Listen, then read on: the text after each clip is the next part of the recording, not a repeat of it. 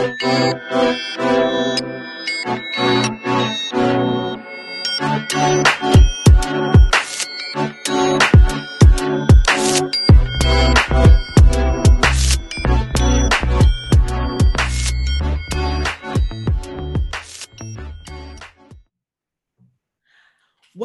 to Resilient Minds 365, where we discuss the resilient stories of entrepreneurs, professionals, and students with mental illnesses to encourage you to strive, thrive, and live in abundance. I'm your host, Cleone Crawford.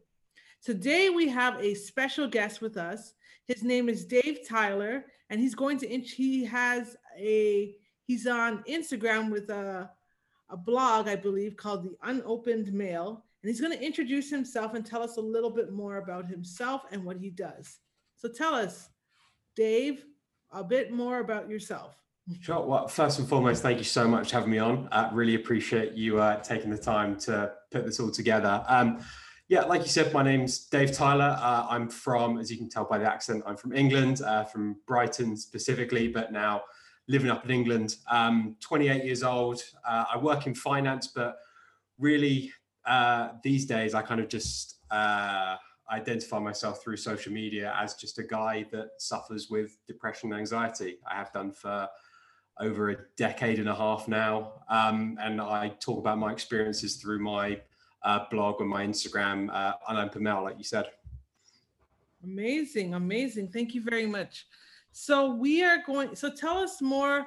You're in finance. How long have you been in finance? Well, I've been in finance for forever. Both of my parents are accountants. I have cousins, aunties, uncles that are accountants. As you can imagine, Christmas dinners and family get-togethers aren't the most exciting of chat. Because of that, there's a lot of boring tax talk and what have you. So I've really been in that basically my whole life. I studied at a college. I then went to university for a year, ended up dropping out due to my depression, but still pursued finance. Later, when I was sort of in a slightly better place in my life, I went back to university to carry on studying business and finance. And I've sort of been working in it in a more of a professional capacity post-uni for around 2-3 years now since I finished my degree. Okay, cool. And then also you mentioned, I know on your Instagram, how we connected is through your Instagram account, which is Unopened Mail. Maybe you can tell us a little bit more about that and your goal and the purpose for that and your website and so forth. Yeah, absolutely. For me, it was as somebody that never spoke about my depression. I was basically silent for 15 years. When I eventually came out and decided that I wanted to start talking about things, I wanted to be an advocate for it. I was silent for so long, and thinking about how long I was silent for made me think about how many other people must be out there silent as well. So I thought, if I'm going to start talking about this, I want to be doing it in the best way possible, be an advocate, be someone that's at the forefront of it. So I created my page as basically a way of sort of saying to my close friends and family that didn't know beforehand that I have depression. I'm still the same guy that you know, but I suffer with depression for a long time. These are the things that I've experienced, and it's a way of me sharing my story. And hopefully from that we'll beget other people to share their stories. It's been a great experience having people reach out and tell me about some of the things that they've gone through, friends that I might not have ever known have struggled, or just strangers that wanted to reach out because they don't feel like they have anybody in their life that they can speak to. And when you talked about the plans for the future, it's really just more of the same. I really want to carry on sharing my stories and hopefully have people share with me so that can sort of end the stigma a little bit around men's mental health, where typically men are a lot more silent. We're told to man up and sort of take things on the chin. In today's society, that's not how things should be anymore. And I want to be someone that puts the right messages out there. And hopefully, if one person comes forward, hopefully that leads to more people to come forward. And slowly we just get into a better society, especially around mental health. That's wonderful. So from what I understand, you mentioned that you suffered from depression. So when were you diagnosed? Well, officially, I was only diagnosed relatively recently, probably within the last 18 months to 2 years, when I finally went to therapy for the first time. But when I was speaking to my GP here in the UK, I was describing sort of all the feelings that I was going through that made me think that I had depression. And they sort of described it as a very clear-cut case of clinical depression. But when I was describing them to my GP, I was saying, look, these are things I've been going through for over a decade now. So I guess officially diagnosed as only a few years, but knowing myself and knowing how I've been for that period of time, I'd say I've had it for well over 15 years at this point. Okay. Wow. So like, tell us, what is your mental health story of resilience? What have you gone through and how did you overcome? How did you get to the place where you are right now?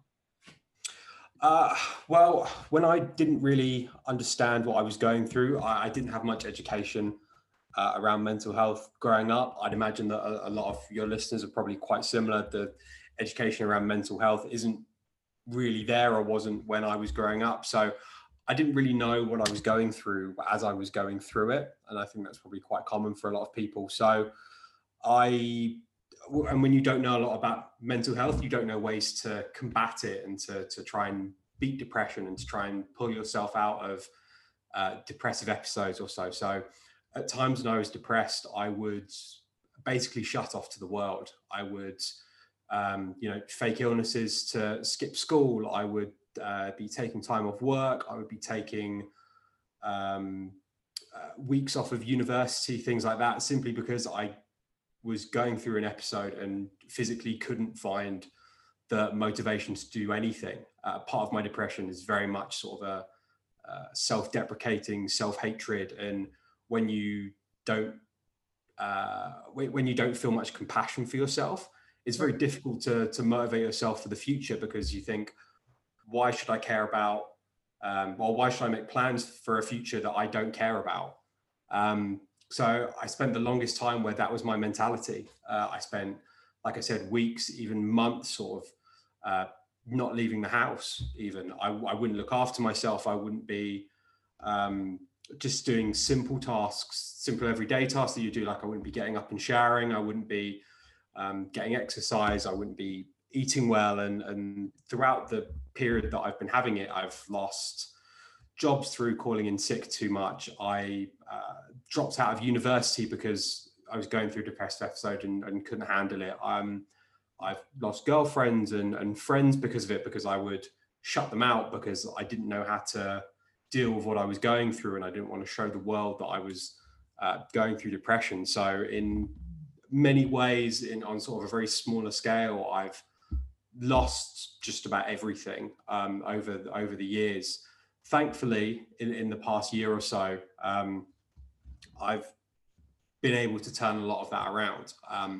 My girlfriend has suffered with anxiety for a long time, and she's very open about her struggles, and she talks to friends who share their experiences, and in consequence, they support each other and they help each other get through it. Mm-hmm. So you see that. You see someone that you're so close to doing that, and you see it working, and you're like, wow, why would I not do this? Like, you see the positive results of what communicating and being open and having conversations about mental health can do for you. Mm-hmm. And I couldn't look at my approach to things of just shutting the world off, look at her approach to things of being very open, and then think that my approach was the right way of going about it. Like, it's absolutely not. There's no way that what I was doing was sustainable. How I sustained it for as long as I did without having even more of a breakdown, I don't know. But it is a case of, once I started having those conversations, things started getting infinitely better. I now have a support system of friends and family and things like that are able to help me and bring me up through times of darkness and things like that. So the resilience really comes from being able to persevere through the darkest times, mm-hmm. and come out of it the other side and be able to turn that story of depression and darkness into something positive, which is what I'm trying to do at the moment with my page and just having more honest and open communications with people. Okay, cool. So specifically, what did you have to do to overcome or bounce back from your low points? And you can list all the resources. I know you mentioned therapy as one of them, that you've been doing over the last little while. So if you can list some of those resources that helped you to bounce back, that'd be great. Yeah, absolutely. So yeah, we'll start off with therapy just because you mentioned it. I only went through therapy for around 3 or 4 months or so. I went through it as a way of just familiarizing myself with starting to talk about things. I never spoke about things, so having these conversations was completely alien to me. I might as well have been speaking another language when I first started talking about it because I had no idea what it is that I was going to say when I opened my mouth and started talking about this. And when people asked me questions about it, I would have no idea how to respond because I'd never taken the time to look after myself and so on. But therapy was an amazing outlet into helping me start having those conversations. I didn't carry it on because for me, I felt like once I had passed that mental barrier of thinking that talking about things was bad, I don't think I needed therapy as a way to resolve things for myself. I found that I was getting the same from just talking to friends and family, or more specifically, just writing on my Instagram and writing sort of very long form pieces about different things that I had experienced over the years or different things that I'm experiencing from a day-to-day basis. So that's definitely a resource that helped me in my first steps. But back when I was younger and I didn't really know what I was doing, and to be fair, I still do this now. I constantly make to-do lists and set myself plans and goals because in doing so, when you're at your lowest, you feel like you can't achieve anything, that you have no purpose in this world. You don't feel as if you have a place anywhere, and you feel like there's no point in continuing anything.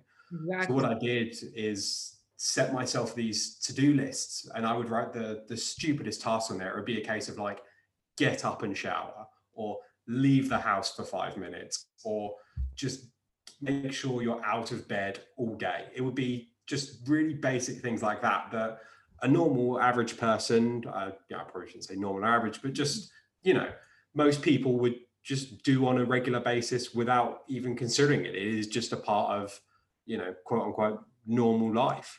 So I wanted to force myself to get back into normality. And that helped me get through my lowest points, that small sense of achievement that you get from completing the tiniest task of, not ordering a takeaway or doing 10 minutes of exercise. Like those little things, they build up and they snowball and they make you feel better about yourself. And then the next day you can take some of those endorphins from the day before and that sense of accomplishment from the day before, and it slowly gets you out of what can be a very deep hole. Mm-hmm. Okay, cool. And the next question I have so what are 3 things that you wish you had available when you were at your lowest points? Well, I touched on it before at the start, where I think knowledge, resources, education about mental health would have been immensely important. If I'd have known that what I was going through was something that a number of people have dealt with, and it's things that people have studied and found ways of recovering from and getting better from, that would have been hugely helpful for me. I know that if I'd have been able to read stories of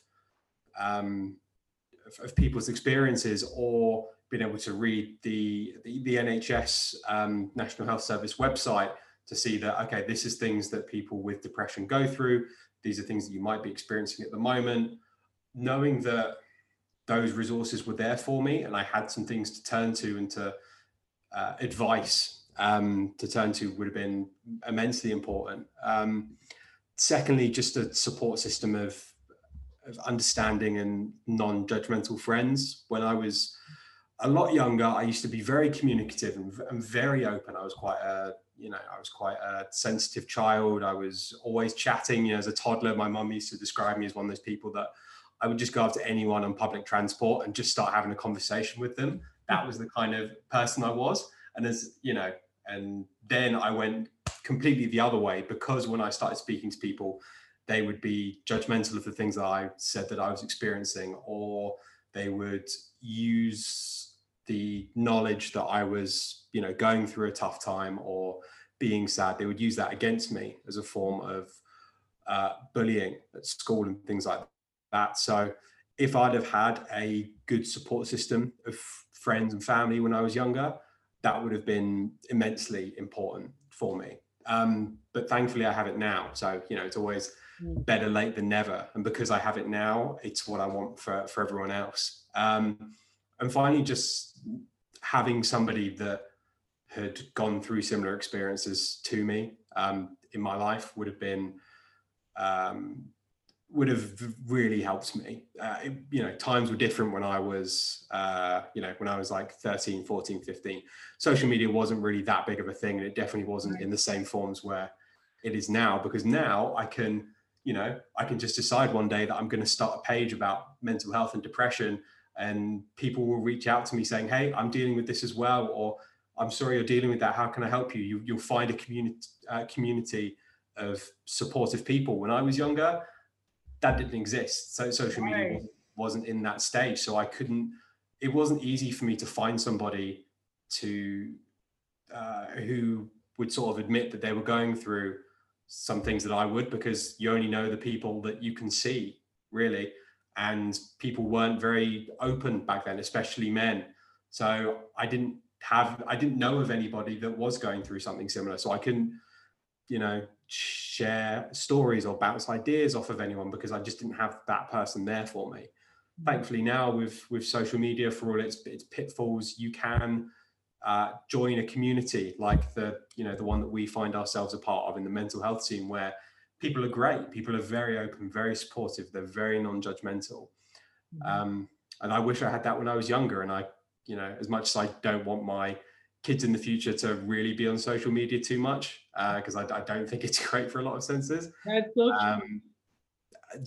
At least there is this community out there that I know is a positive community. So, I would never want them to go through any mental health struggles, but if they did, I would be glad to know that there is a great community out there for them. Okay, great. So wrapping up, one of our questions is, what words of hope can you give to our listeners?